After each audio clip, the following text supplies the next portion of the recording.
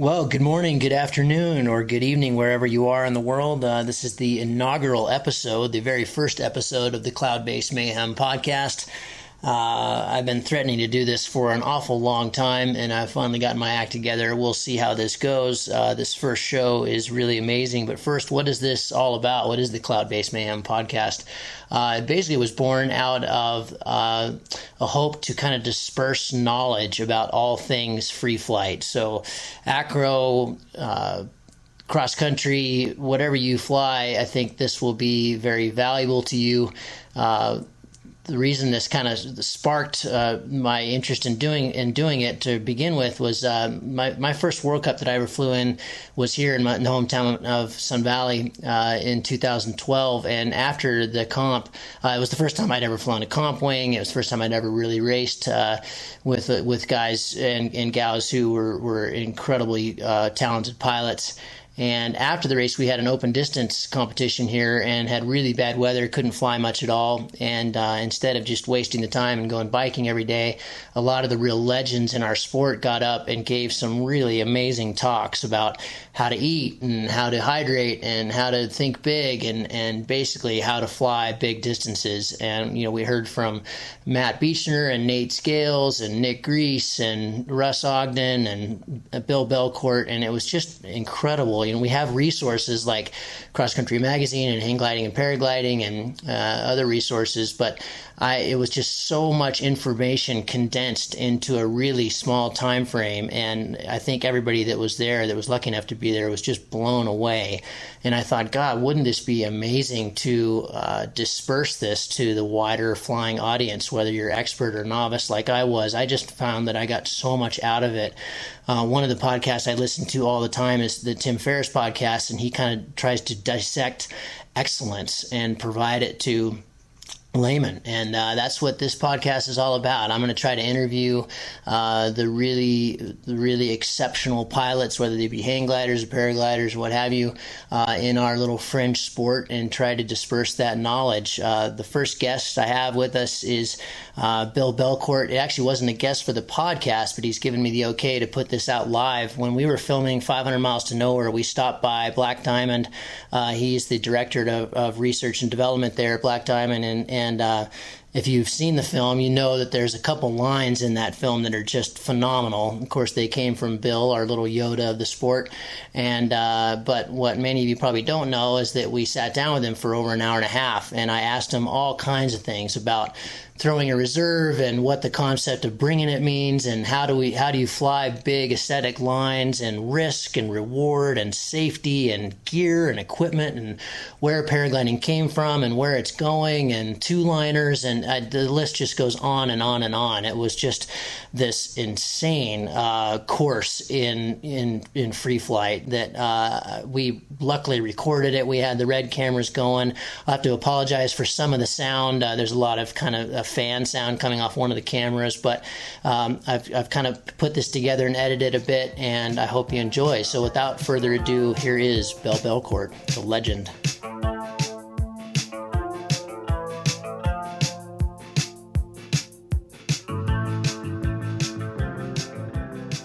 I'm Bill Belcourt, and I've been flying paragliders since 1989. And why paragliding? I know you've got a background in rock climbing and alpine climbing, but why paragliding? What attracted you to that sport? It seemed like a great descent tool for alpine climbing. Instead of carrying a bunch of ropes and equipment to get down off of something, you could just carry a small paraglider and fly off the top. That at least was the mentality in the late 80s.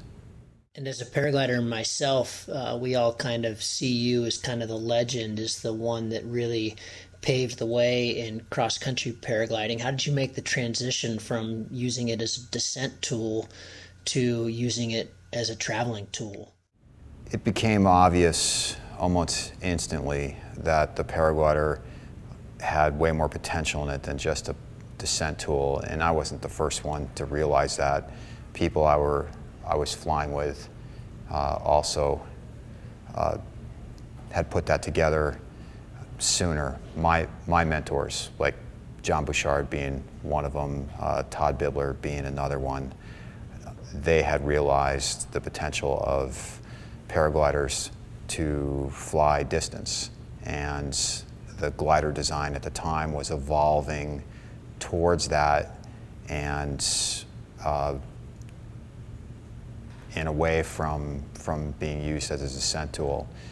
And if I think back, John Mittendorf, who was one of the badass big wall climbers and one of the early users of paragliders as a descent tool, he noticed that the speed increase of the new paraglider designs made them that much more difficult to launch in precarious places and use as a descent tool. So it was moving away from that to a flying machine that was just more capable of flying, not just getting down off things. What do you think of our aircraft in the year 2014? Well, what I think of a paraglider now is I'm constantly amazed by the technology's ability to continue to evolve, and that's a credit to the companies making paragliders. I remember thinking in the 90s, oh, these things are as good as they're going to get, and even as much as 5 or 6 years ago, that they're as good as they're going to get, and now we're just going to see incremental gain. And then there's another breakthrough, like the two-liner, and they just get better. So I've been proven wrong enough to know that they'll just continue to get better. And the amazing thing about it is it's still basically Dacron or nylon fabric and string, and they just can fold up and fit into a pack and still do incredible things, more incredible things than ever before. Bill, just in the last couple of seasons, it seems like a handful of pilots here in the West have been flying these really big lines. You know, you and Datum flew to Moab this year. All these records went down last year and this year. What do you attribute that to? What's going on? Is it just wing design? Days that you can go far is just the realization of years of planning and waiting. And you have some ideas in mind as to what you want to do with a particular day based on the conditions of that day, whether it be lift, whether it be wind speed, direction, and if you can work out your schedule to have that day to go flying. And if you have a plan in mind that you've been thinking about for a long time, then you're just much more likely to be able to execute on the plan instead of just randomly coming up with something while you're in the air. And trying to think big and trying to see the day coming, have a plan in place for the day, which is always subject to change, but it means you're just more likely to pull it off. And there's been plenty of days in the past where I haven't thought big enough. I've only thought about a flight up to a certain point, only to arrive at that point with a little bit of day left with no idea what to do next. And now I just try to look out as far as possible on those potential flights, knowing that they can go better than expected, they can go worse than expected, and you should be mentally prepared for both, and that is just have a plan.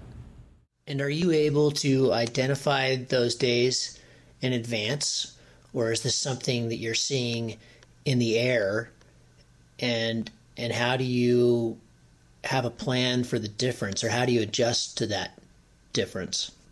You can identify only so much in advance, and you have a plan and a couple of contingencies. And then based on the day that you get, you can can adjust.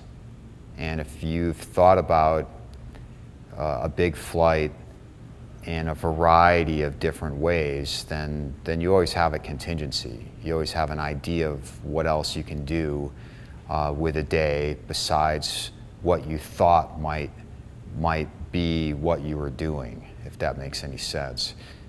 And you just have to have looked at a lot of maps, and you have to have given it a lot of thought, talked it over with your flying buddies at times, and then when the conditions present themselves, even when they're in the air, the solutions are obvious. Last year at the World Cup, you talked about the concept of bringing it. Can you speak for a moment about risk? What that meant to me was that if you're thinking about flying big, you can't be thinking about landing and being tired or being dehydrated. Bringing it meant willing to put yourself in compromised places and having the skills and having the mental acuity to deal with it. Can you talk about that a bit? Yeah, what I meant on bringing it, which is basically bringing a mental attitude, a mental focus, a degree of commitment to the flight, and staying on the offensive. And it's another way of putting it is you can fly, offensively, or you can fly defensively. And a defensive position in flying is has to happen at times, but if you can keep mentally on the offensive, you can be pushing it. You could be going for what's next, and knowing that you'll have to ultimately switch at times between flying offensive and flying defensively based on the conditions that present themselves. But you always have to be thinking about the goal, which is to fly a significant flight and to do it within a reasonable degree of safety. But these are not safe sports, and there's no guarantee of a safe outcome. So you have to use your skills and what you know to protect yourself, but at the same time to be pushing it. And it's a fine line at times, and you learn where that line is via experience. And if you're not out there training all the time, which is trying to fly these flights, then you're not going to have the experience, and you're not going to have a good sense of the line. So you have to go a lot. You have to test your theories. You have to have that attitude of bringing it when you're going for it, and you have to know when to switch from offense to defense. Last summer, we had in kind of short succession a series of just remarkable flights. Started off with Matt Beechner's flight of 193 miles from Sun Valley, and then shortly after that, Nate Scales went 199 miles, and then shortly after that, Nick Grease went 204 miles from Jackson. What's going on? What's changed here? Well, I think the reason those big flights were happening was there's a few reasons. One being we're a fairly tight group of friends. We talk all the time about trying to do something big. I was talking to Farmer about 200 miles with a two-liner, 2 for 2 is what I was calling it, and how that was an exciting thing for me to try to get to as a goal. And if we could all try to get there, it'd be hilarious if a bunch of us were focusing on the same thing. So that was happening. We were talking about it. And then the competition scene had dramatically changed with the banning of open class gliders in most every competition in the world. And the fact that to me was a signal that there was a bit of an end to the amount of freedom that we had when we were flying competitions. And in order to experience something similar, we were just going to have to switch gears, no longer focus as much on race to goal competitions and start to focus on big mountain free flying. And I saw evidence of that in other sports, for instance. For years in skiing, in the type of skiing that we're into, which is backcountry, it's gone away from safer lines in the trees. It's gone away for years now from ski racing, which when I started skiing, it seemed like that was everybody's focus. And now you see more people just riding big lines in the mountains. And I took a little from that in my shift in focus from flying competitions to just trying to fly big lines in the mountains. Because as an alpinist, you're looking for cool lines to climb. They don't have to be the biggest or the longest. And you're just looking for an aesthetic aspect, a commitment, something that's just inspiring to you personally. And you try to find something that reflects those qualities when you're out looking for something new to climb. And with flying, I see it much the same way. It's not the longest line, it's not the records really. It's trying to find an aesthetic line to fly that is personally inspiring. So you just focus on that. Do you think these big lines, is there a maximum? Is it just going to keep going? Is there a maximum? It depends on what the definition of maximum is. If the only metric you're using is kilometers, then yeah, sure, there's probably a maximum. But if the metric that you're using to judge the quality of a flight is something other than just ultimate kilometers, then there is none. You know, there's cooler lines to fly. There's just deeper lines, more spectacular positions to be in. And that, in my mind, is the number one quality I'm looking for. I'm not necessarily looking for just measuring the quality of a flight by the distance of the flight. Have we touched the surface? You know, I know in the Alps, most, if not all, the lines have been done, but have we touched the surface here in the Intermountain West? We're scratching the surface as far as big lines go in the States. I use a climbing analogy to describe this.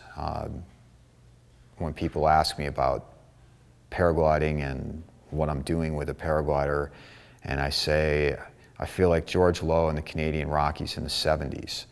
And that is, if you look at the significant ascents done in the Rockies in the 70s, George Low is usually the man to have done them with various partners. And it's a really great place to be if you realize that you're there. And I think we're here, and that's why we're having such good success, because a lot of this hasn't been done before, and to be there to do it and to figure it out is a very special time. Have you ever been hurt paragliding? Have ever been hurt paragliding? I tell people I only broke my neck once. So yes, I have been hurt paragliding, and I did break my neck crashing a paraglider in a competition. And did you throw your reserve? No, I was too low to throw the reserve. I just had one reflexive shot at recovering the glider, and did so for the most part, but didn't have the the glide away from the hill as the glider was recovering and ended up, tumbling across the terrain. And at the time, I had one of those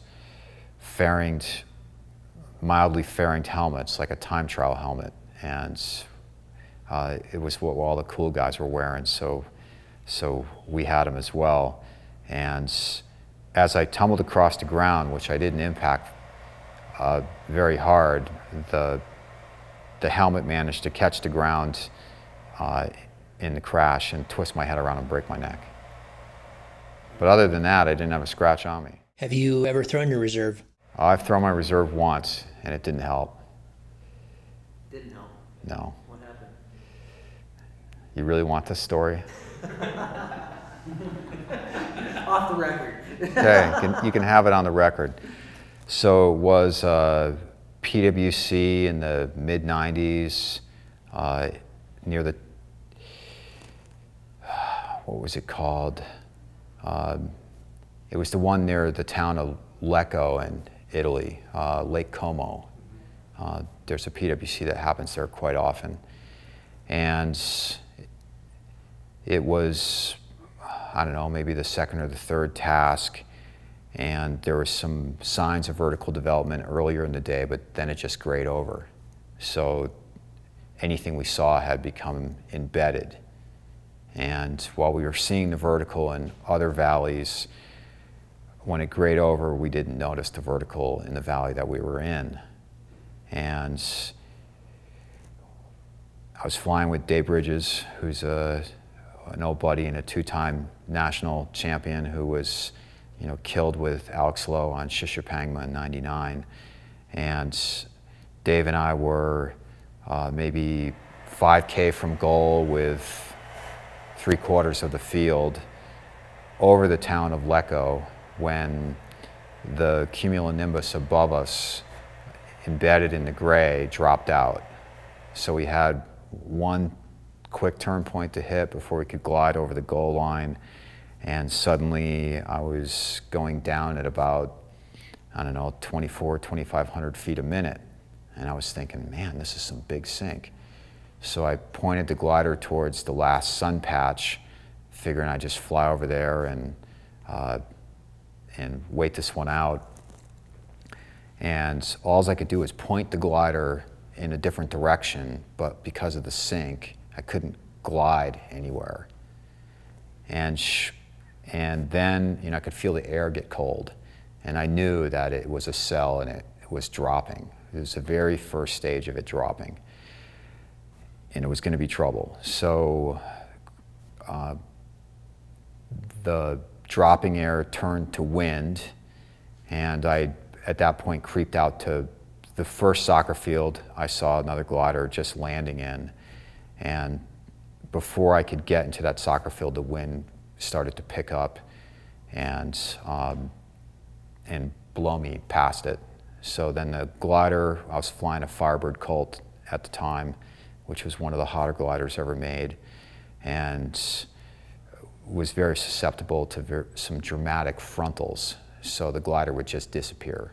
So the glider disappears, but at this point I was kind of used to that with this glider, and I just get it back. And then I arrived at the next field I could land in, and then I got blown past that one, glider would disappear, I'd get it back, and now it's coming up on the town of Lecco. And I said to myself, if the glider blows up one more time, I'm just going to toss it. So at this point, I'm maybe a few hundred feet. The glider blows up one more time. I just instantly tossed the reserve as the glider recovers in a steep spiral within asymmetric. And the reserve weather vanes behind me, but doesn't come out of the envelope. So it's not, and I can't reach the bridle because it's just right behind me as I'm in the spiral from the glider. So I just go back to the glider and I recover the glider into the wind at rooftop level. And at this point, it's raining, lightning, hail, and for a moment, everything stops. And I just see this rooftop to my right, glider comes into the wind, everything stops, and then the reserve opens. So the reserve just opens like a gunshot and starts dragging me at a high rate of speed through the neighborhood. And I'm still off the ground. So in a moment later, I get pasted against this chain link fence, which was good. It was like, because it had a lot of flex to it. So I just hit the fence, it flexes, and I grab onto it, and the reserve is on the other side of the fence, and it's just pulsing with the wind, and the wind is blowing at like 40 miles an hour. So this reserve's pulsing with the wind, and I've got my hands through the chain link like this, and I've wormed my toes underneath the bottom of the fence. And so I was climbing a lot at the time, and I was really strong. I could do one arm pull up with either hand. And so I'm thinking, nothing's getting me off this fence. I don't care how hard it blows. And so the wind's just pulsing, and the posts for the fence are in asphalt. And then I'm looking at the posts because the fence is flexing a lot, and the concrete cylinders are starting to crack the asphalt and come out of the ground on either side of me. So it's just splintering, and I'm seeing the cylinders just kind of start rising on the two posts, and I'm going, no. So I'm thinking, okay, now I got to get out of my harness somehow. And so it had 3 quick release buckles, and I just needed to be able to let go with one hand to be able to undo them, but it was really hard. So I eventually got centered over one hand, and then managed to unclip the buckles, and then just raise my arms really quickly until the harness just got sucked off me, and the reserve blew a couple houses away, and just got caught in some tree. So I was out. I was standing in the hail and the lightning and the rain, in somebody's driveway, and there I was.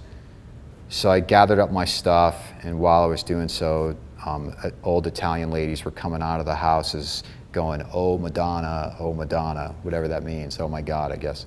So one of them brought me like a double whiskey, and I just drained it. I could really have used another one, but my Italian wasn't that good. And then she opened the garage for me to stand in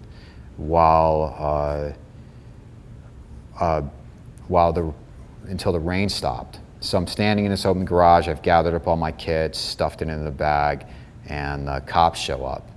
So it's some Italian cop with a VW GTI, and he just motions me to throw my stuff in the car, and I do, and I get in the front seat, and he doesn't say a word, and he just drives down the wrong side of the street, runs people off the road with his lights on, and he drives to meet headquarters. And he doesn't say a word to me. He just pulls up on the curb in front of meet headquarters and just gets out of the car and just walks in. So I just kind of gather my stuff, and I'm walking in like 50 feet behind him. And he finds the meet organizer, and he just starts laying into him in Italian. And there's a lot of hand waving going on and a lot of yelling, and then the cop just leaves, and there I am, and I just check in, and that was it. But the reserve didn't help me that day, and I haven't thrown it since. So that's my one reserve. Bill, can you compare the flying here in the American West to other places in the world? I know you've flown comps all over the world, and you've flown in Europe a lot. What are the major differences between the flights that we do here versus other places that you've flown? Flying in the U.S. versus Europe, U.S. it's burlier. There's more winds. I think the thermals are rougher. Being on the speed bar for any length of time requires a lot more glider management.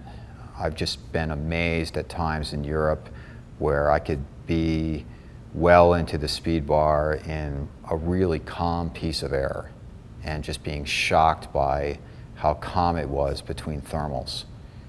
And obviously there's no place very remote in Europe. You're going to find roads and cell service virtually everywhere. And in the States, as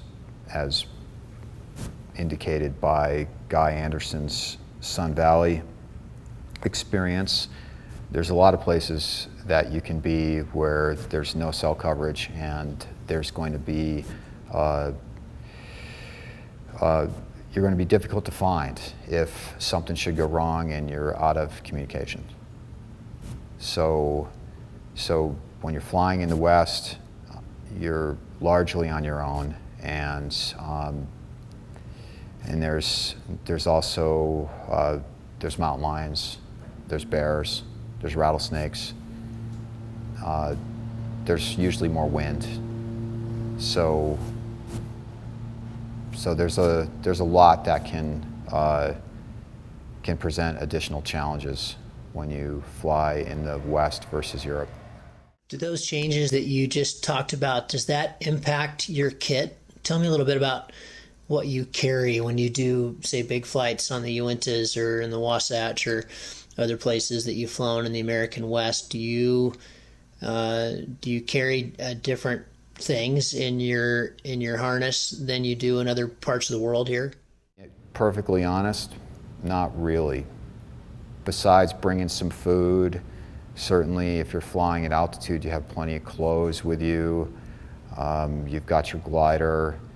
I'm not bringing much in addition to, I'm not bringing camping gear, if you will, because as an alpinist, the amount of stuff that we have with us just to go flying is more than an alpinist would have. And where you could potentially be sleeping is going to be less harsh anyway. It's not like you're high on some north-facing ice climb on some tiny ledge, shaking all night, because that's really what the high end of alpinism can involve. If you're landing out in the middle of nowhere, you're not as high. You've got this big paraglider you can sleep in, and if you've got a GPS, you can find some trail systems or whatnot and just walk out. It's like a long approach for going climbing, just in reverse. So I don't really think you need to have a lot of stuff with you besides the basics: food, water, and your gliders or shelter. What about oxygen? We're really the kind of only group of pilots in the world that have tanks in our houses and stuff. What do you think about oxygen? It's a necessity out here. You're getting to the legal limit, which is about 5,500 meters or 18,000 feet, and your cognitive abilities are much less sharp if you're not flying with O2, and even if you're flying with O2, you're still a bit compromised because the systems aren't 100% efficient and the tanks don't last the entire day, especially if it's a day where you're staying high for a good chunk of time. You're using up that O2. And in order to make good decisions, in order to stay warm, and to have some visual acuity to pick out either climbing birds or good places to land or power lines or whatnot, you need that O2 to stay sharp enough to stack the deck in your favor as far as making good decisions and staying out of trouble. You've inspired a huge number of people over the years. Who inspired you? Well, who inspires me, and I've said this before, and that's anyone pushing hard for nothing. And that's what paragliding to me is been about, and that is, here's an obscure sport, just like climbing used to be an obscure sport, and you're trying to realize your own potential in a place where no one sees and no one cares. and there's a purity in that, and there's a lack of distraction that goes with it, and it's just you and the elements, and that's it, so it's a real personal experience. So in alpinists before me, like some of the names I've mentioned earlier, whether it be Bouchard, George Lowe, or Todd Bibler, George never got into flying paragliders, but Bouchard and Bibler did, and they came from alpinism, and that was a sport which the basic premise was doing the most with the least.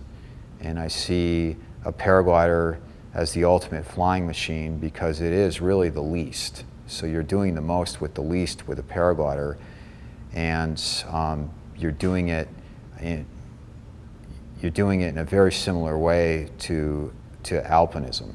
And you're far from the public eye when you're doing it, and there's no corruption from that, and you're just doing your craft for you. And when you have some friends you can do it with, it makes it all that much more special. But anything I've done relative to inspiring anybody else is all I'm doing is passing the baton as it was passed to me, and it's the obligation to pass the baton next to whoever gets it, and that's how it goes. Well, that is it for the inaugural Cloud-Based Mayhem podcast. I hope you enjoyed all that. I certainly did. And next up, well, I don't know who I'm going to be interviewing next. We've got quite a few candidates, a couple things in the hole. Maybe we'll talk to Nick Grease, who is our U.S. champion and just returned from the Worlds down in Colombia recently. But anyway, stay tuned and hope you enjoyed it. And this is over and out from Gavin McClurg. Cheers.